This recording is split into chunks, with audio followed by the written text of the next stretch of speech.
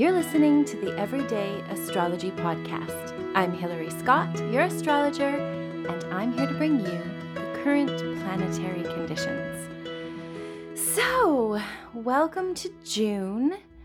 It is significantly easier in a lot of ways than May, with the eclipse portals that we were going through, especially the fact that it was in the Taurus Scorpio axis, which is very often linked to endings and beginnings, because every end is a beginning, but it is definitely a very deep, intense sort of shadow integration energy that we were all going through and still are in a lot of ways.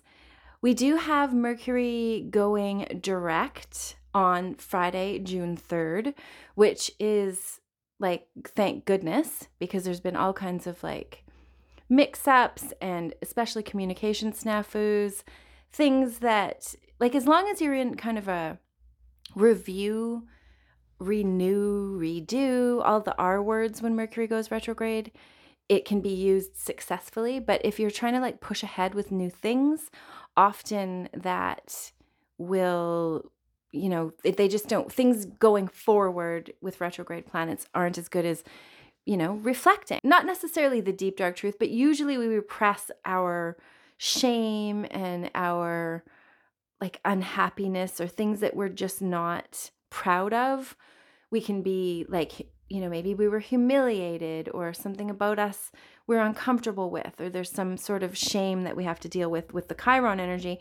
The sun is there connecting with it in a sextile to help us process and to help us integrate the power of the Chiron energy. So it's not so kind of separate from ourselves, but instead it's part of our toolbox and part of what we can use to help others feel and heal. Because if you feel, then you can heal whatever you're feeling.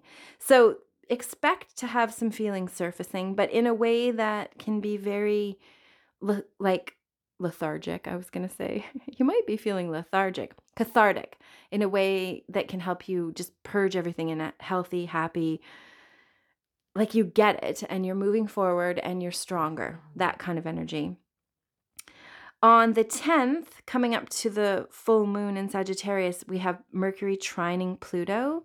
The same day the moon is going into Scorpio, which also supports this energy of being very deep thinking. Also with the trine, it's we're going to get it. The insights will come to us. There's a deep sort of understanding of the complexities of things. So maybe there'll be some sort of exposure of some sort of secret, or you'll understand yourself and your processes more. You'll learn something that helps you move forward in a really deep, considered way. Pluto digs up the dirt, right? If there's some sort of secret or there's some sort of complex that's holding you back, especially if it has to do with your thinking or your communication when it's connected to Mercury, you're going to become aware of that. And the more you lean into digging up the secrets, the better, because Pluto wants you to see the deep, dark depths of things and understand the processes. So things can come out of the shadow, but in a way that's very liberating and will help you have a clearer thinking process. You want to have all the facts. You want to know what you should do, and you want to know why you do what you do. All this can happen with Mercury and Pluto connected together. It's very deep, so expect to have some revelations, especially some big reveals could occur with that energy. And the very next day, on the 11th, Venus and Uranus are going to be joining forces. They're going to be sharing the same space in the sky in Taurus. So that's it could be a sudden windfall. It could be a sudden breakup. It could be a sudden conflict that you didn't expect, or even just an unexpected situation could occur. It could relate to money. It could relate to the things you value with Venus.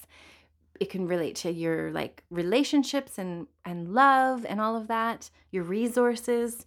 Venus is what we love, right? And what we value. So connected with Uranus, it could our foundations might be shook, but Just as equally, we could have someone magical drop into our lives, someone unexpected show up and help us, or have unexpected ideas that we value and cherish that change our perspective. So it doesn't always have to be difficult, and especially if you're kind of a person that's into growing and transforming. Though when there's that Venus opposition or Venus joining Uranus, it's also opposition the moon the same day. So that same energy that we experienced maybe during the eclipse mid-month in May and on the 16th could be revisited. We might get some sort of insight into what went down or learn something new about the situation. And it could be polarizing in some way, like challenging you from the direction that you, maybe one part of you wants to go this way and another part of you wants to go that way. So there has to be sort of some sort of compromise. Whenever there's an opposition, it's not this or that, it's this and that. And that's just a good way to look at it so that you can sort of lean into whatever's going on and sort of like expand to encompass it all rather than trying to eliminate things or pick one or the other. It can be impossible to choose. And then we have Venus or Mercury on the 13th moving into Gemini again, which is going to be a very different energy than the Taurus energy. And it's going to get fast. Our minds are going to get fast. Things that we're doing are going to speed up. We're going to be busy. And that's right before the 14th, which is the full moon in Sagittarius.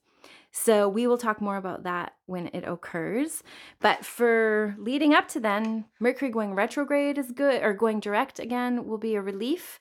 And we can start to feel the wheels moving again, which is great. Even though it's going to maybe be like going over territory until mid-month that we've already gone over. So it could feel like there still could be kind of like you want to be moving faster than you are feeling.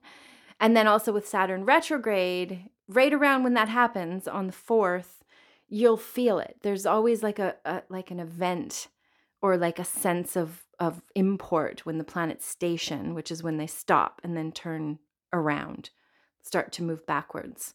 So just keep your eyes open. Make sure with all that Aries energy also that you stay grounded and patient and hydrated and cool, because you don't want to get too hot, because the hotter you are on the inside, the more of a temper you'll have on the outside. So we need to all be like calm, cool, considered, when we may feel like short-tempered and angry and frustratable. So just remember that we've kind of got consciousness to guide our reactions. And remember, you want to choose, you want to respond rather than react. I'm also reminding myself of this so that you are coming from a place of thoughtfulness and mindfulness rather than just like a ego reaction, which can happen with lots of fiery energy in the cosmos. So that is it. I hope you're doing so well and that you're able to integrate all this crazy energy that we're experiencing on the planet, and that you can like stay in your heart and feel safe and secure and certain, and just like, keep up the good work. It's not easy. Life is not easy. And we're at a time that is especially not easy. So the more we can kind of give ourselves a pat on the back and keep on trucking, the better.